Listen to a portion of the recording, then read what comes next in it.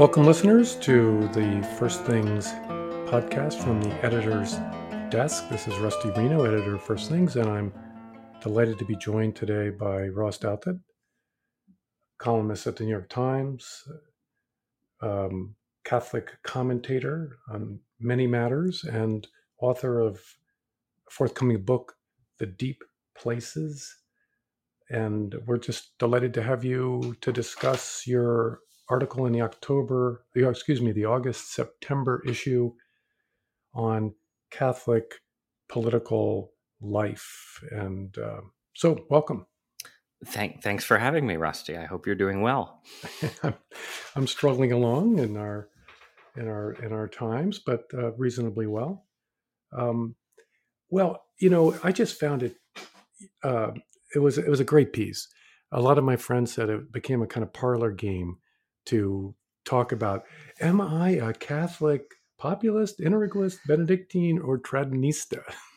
That's the dream of any author, is to force people to wedge all of their complexity into an incredibly narrow schematic that you yourself have devised. So I'm glad that it worked out. Well, the premise of the piece is that the stable center-right, center-left framework for Catholic engagement in public life is really eroded. And why? Why do you think it has eroded? I would say that there are two interrelated reasons. On the one hand, so the argument in the piece, which I think is sort of reasonably persuasive, right, is that after the 1960s, after the Second Vatican Council, you had this general sense that American Catholicism, Roman Catholicism writ large, should have a pretty easy relationship with liberal democracy, should not be as skeptical of it as the church was in the 19th century. And so the political divisions among American Catholics were between what you might call sort of liberal Catholics in the kind of, Ted Kennedy, Mario Cuomo sense of the term, and a kind of neoconservative Catholicism that in certain ways, people who edited and wrote for First Things embodied, but then sort of easily encompassed a kind of normal mainstream Republican politicians like Paul Ryan or John Boehner. And what's happened over the last 15 or 20 years, I think, is that on the one hand, American liberalism has, it had already secularized and been at its highest reaches sort of dominated by a fairly secular intelligentsia. But in the last generation, that secularization has gone further. And it's become a more uncomfortable thing, I think, than it was in the days of Mario as opposed to Andrew Cuomo, to be a serious practicing Catholic who feels really comfortable with what liberalism is and where it's going. So it's not just a matter of saying, well, we're making this compromise on abortion where, we're going to be personally opposed to abortion, but we're going to say we're not imposing that in law. The sheer number of shifts in liberalism on issues related to sex and sexuality, issues related to euthanasia and human dignity and so on, and ultimately the liberty of the church itself, right? The fact that parts of American liberalism don't think that Catholic adoption agencies should be allowed to operate in blue states and so on. That's created some real pressure, I think, on that model of Catholic political engagement.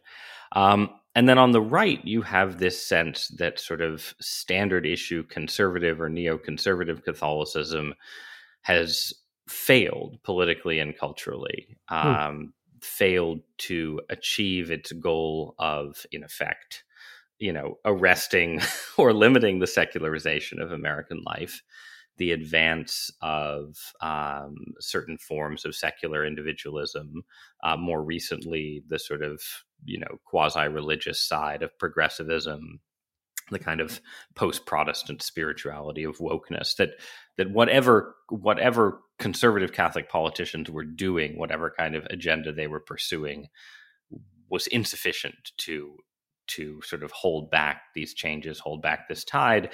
And meanwhile, sort of the Republican Party committed egregious blunders, like, in hindsight, the invasion of Iraq, the sort of bipartisan opening to China that ended up hollowing out part of America's industrial base, which were not, exactly matters of culture war debate, but which ended up also affecting the shape of American society, the place of religion within it.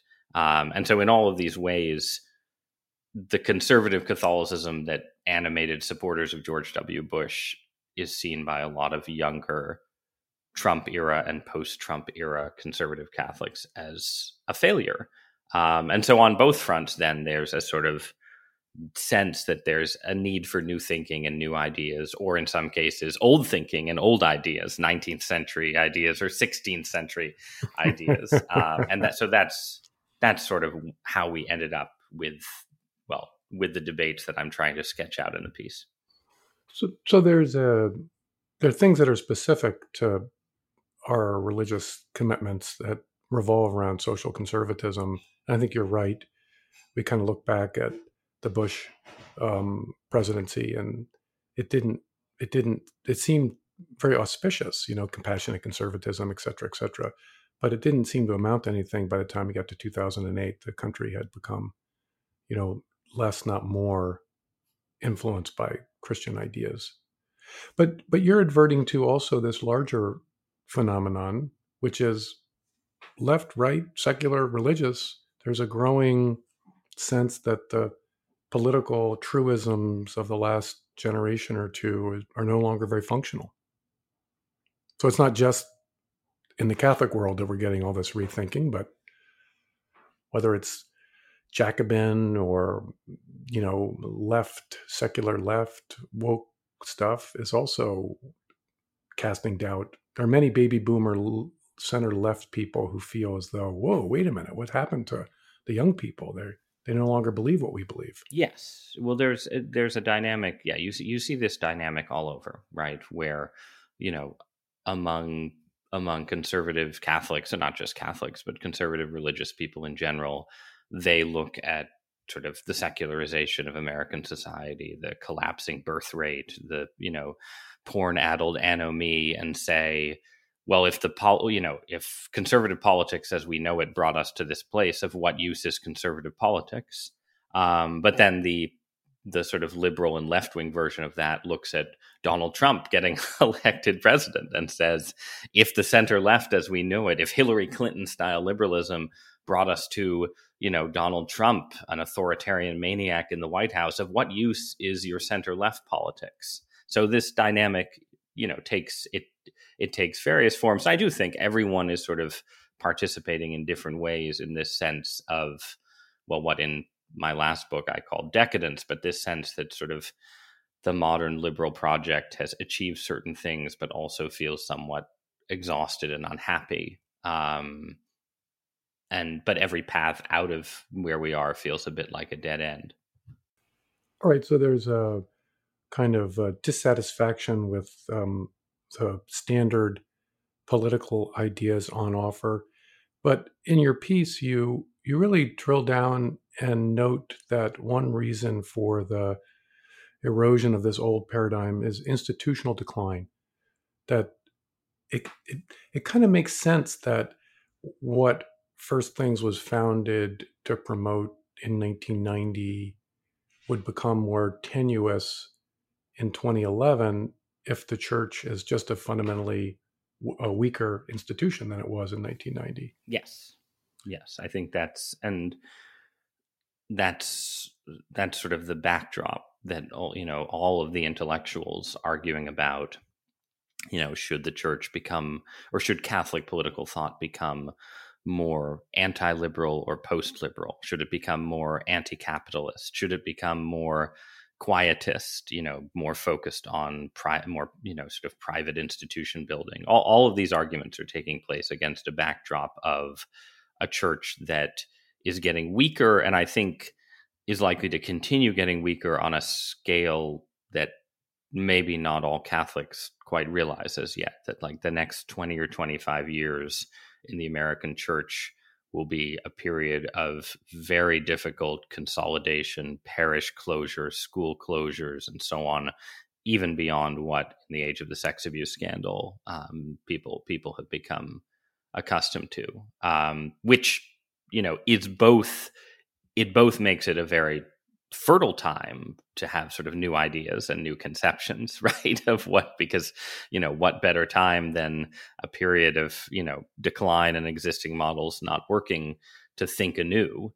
But at the same time, all the really ambitious side of the new thinking, right? The people who are like, all right, in this period of, anomie and disillusionment, the church is going to step in and supply, the kind of grounding that American culture as a whole really needs.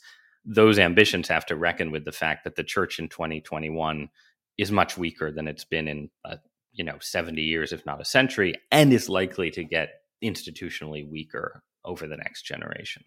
Yeah, I mean, the founder of First Things, Richard John Newhouse, he certainly did believe that we were an essentially religious society. And as the church recedes in numbers, that becomes a more difficult premise to assume. And I agree. But to this notion of institutional, or that we're a Christian, definitely a Christian society, right? I mean, I think the question of what comes in as institutional religion recedes is a really open and complex one, right? And I sort of go back and forth. I use a term like secularization to describe what's happened in American society because it's sort of the most commonly understood term for the decline of Christianity. But if you look at sort of what people are actually doing with astrology and witchcraft and essential oils and everything else, it's an open question whether thinking of it as a secular and post-religious society fully makes sense. Yeah, Josh Mitchell, I think, has argued pretty powerfully that the woke revolution has very, very strong religious overtones, and that it's a kind of debased form of Christianity, sort of guilt without redemption.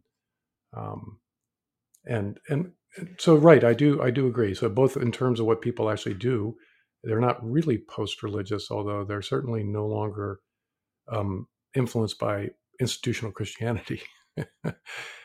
So I think that's right. But if it's institutional decline of the church, and I agree with you on that, I would say I would use terms like fragmentation and as much as decline, because I think the church is also, as it you document in your piece, the actual raw numbers, baptisms, marriages, and so forth, hugely important.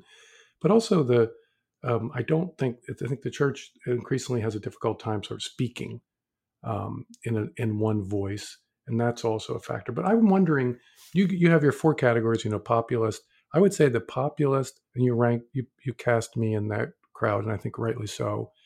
And then Elizabeth Brunig as a Tradnista figure. I would say the populists and the Tradnistas are the most closely linked to current political options. And so if it's in that, presumably you need some sort of voter muscle to get political results. Whereas the Benedictines and the Interregalists seem the ones who are the least dependent upon the churches having this historic political significance and influence. So maybe they benefit from institutional decline. Benefit, wrong word. Maybe their star rises among young Catholics because it's a way of thinking about being a Catholic and making a difference in an environment where, the Cardinal Archbishop of New York doesn't actually carry any political weight. I think that's definitely true of the Benedictines, and just for listeners who are not intimately familiar with the taxonomy, I should say.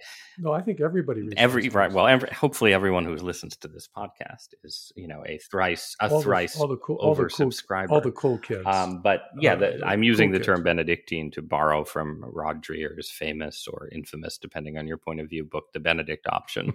And that perspective, I think, definitely becomes more powerful in all its various forms, with both sort of apparent weakness in official institutional Catholicism and apparent weakness in religious conservatism's political power and political muscle, right? So the Benedict Option was the hot book of the late Obama years, when it seemed like the Democrats would likely control the presidency and with it the judiciary for some extended period of time.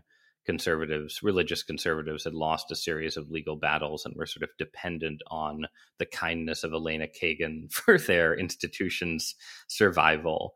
And so all you could do was sort of figure out ways to institution build on your own outside of politics. And then, of course, Trump comes along and shows that, more things are possible in American politics than some of us in punditry imagined a few years before. And so suddenly the Benedictine option becomes less appealing, and the idea of sort of direct political work becomes more so. The integralists, I think, are like the Benedictines.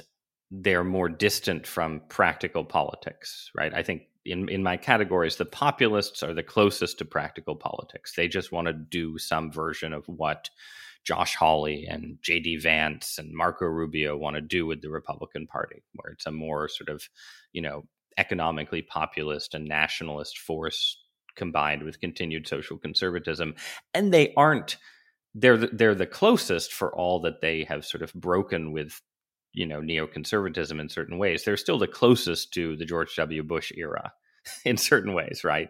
It's a sort of, it basically says compassionate conservatism didn't work because it was economically naive, but the impulse to have a more centrist, Catholic inflected economic policy was correct, right? So that's where they are.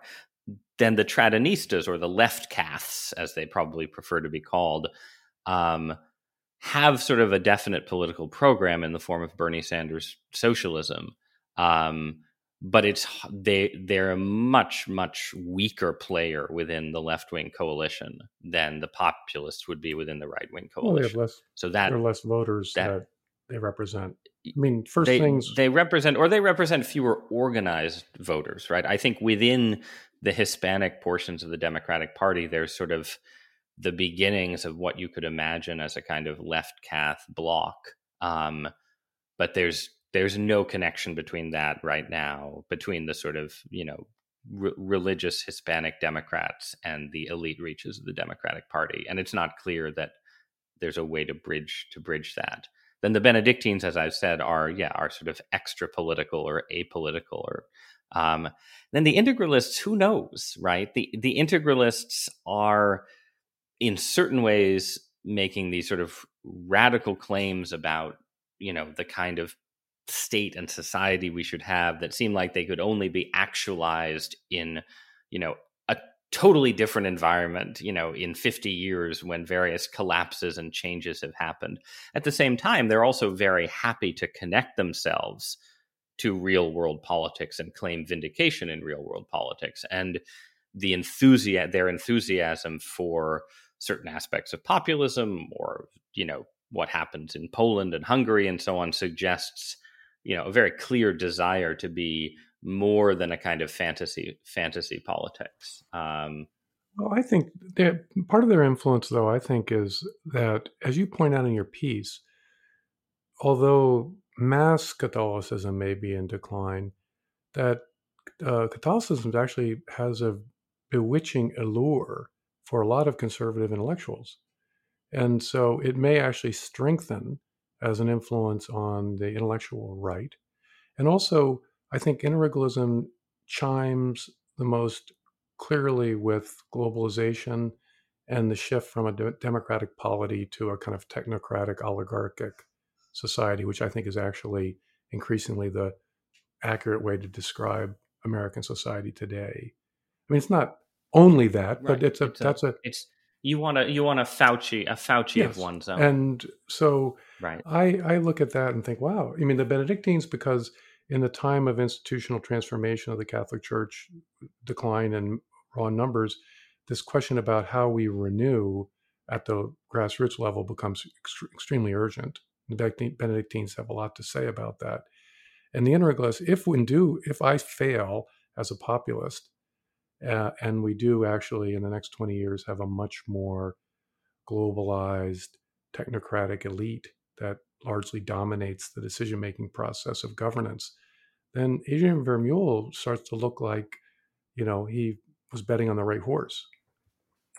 Yes. I mean, he may not succeed in the This sense is that was well. it seems to me always that there are sort of two versions of the Adrian Vermeule perspective. One of which has been published in First Things itself, back in the days before some unpleasantnesses, but this sort of argument that essentially in a world of this kind of technocratic oligarchy and so on, serious Christians are obliged to think of themselves in the mode of a kind of Daniel or an Esther, right? Sort of operating in good faith within these structures, judicial, administrative, and so on, trying to protect the interests of their co-religionists wherever possible, trying to steer this sort of non-Christian empire in the best possible direction, without imagining that tomorrow you're going to, sort of, to push the analogy, Judaize the entire Persian Empire, right?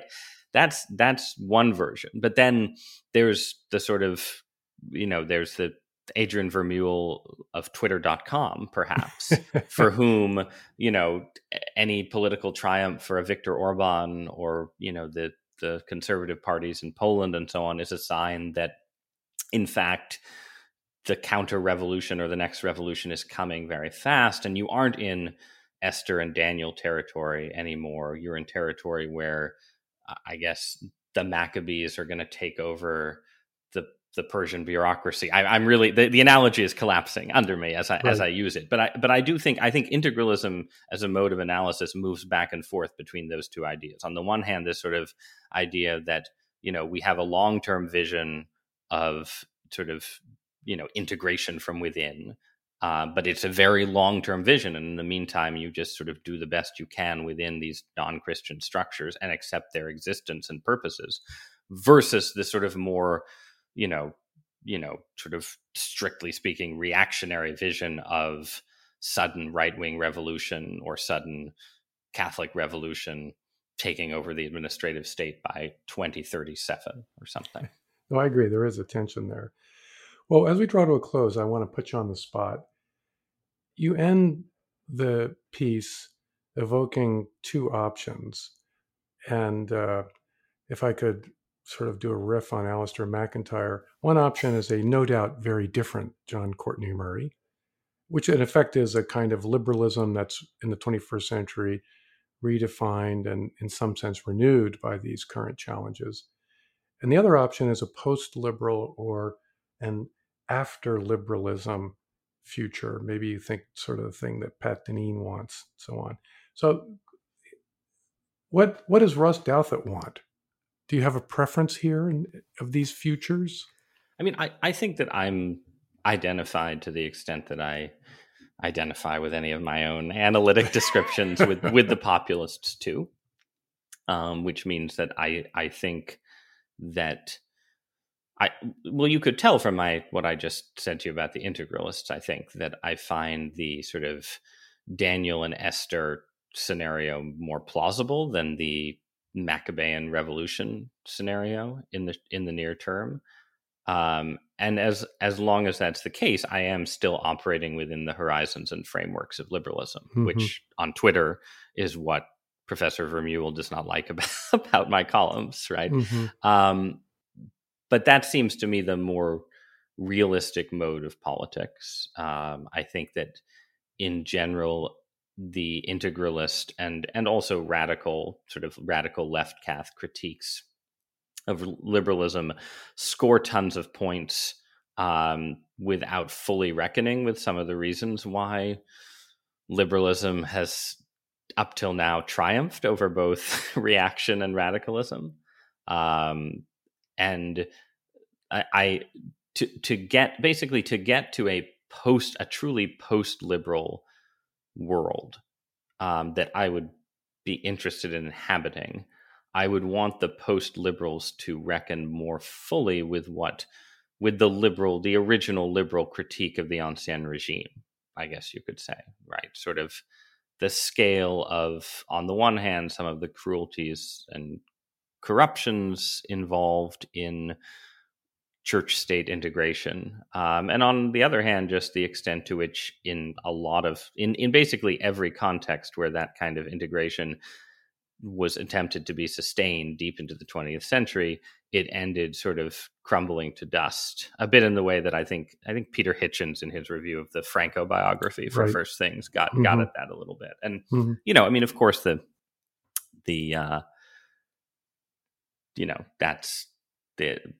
the integralists view those kind of arguments as themselves ceding too much ground to liberalism and participating maybe in black legends and so on. And I don't think I'm into black legends, but I do. When I look at post-liberalism, I see something that has a critique but doesn't yet have a vision of a society that I would actually want to live in. And as long as that's the case, I suppose I'm still operating as a sort of non-liberal within liberalism, trying to offer liberalism something constructive to make itself more friendly to, fundamentally to what I think is the truth about the universe, which is, sort of the Christian and theistic world picture.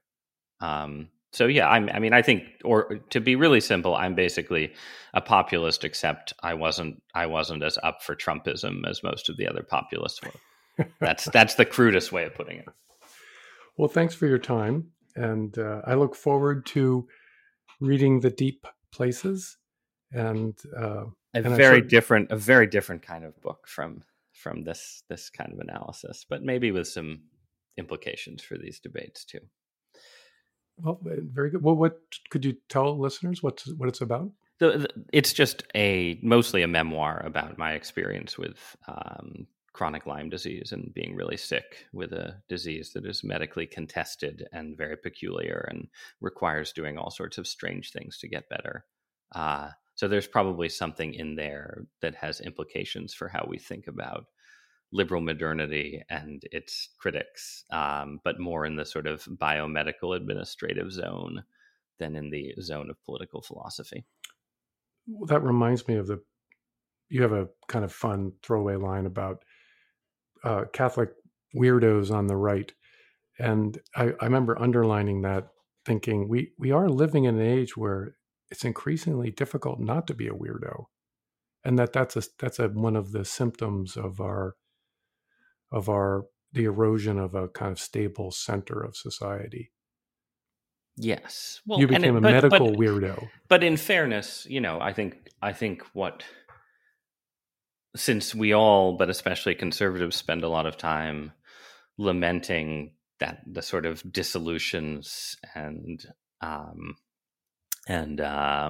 what was the word you used earlier? Sort of not dislocation, but breakdowns, fragmentation, right? The sort of fragmentations that have brought us to this point. The absence of sort of a unified world picture, and I share that lament. But it is also the case that the world is an extremely weird and strange place. And in some ways, a sort of fragmented society full of weirdos can get you closer to the truth of the world's deep weirdness than certain forms of sort of overconfident consensus. So very well said. That's my note of modest optimism for our weird future. Thanks a lot. Absolutely. Thanks for having me, Rusty. It was fun.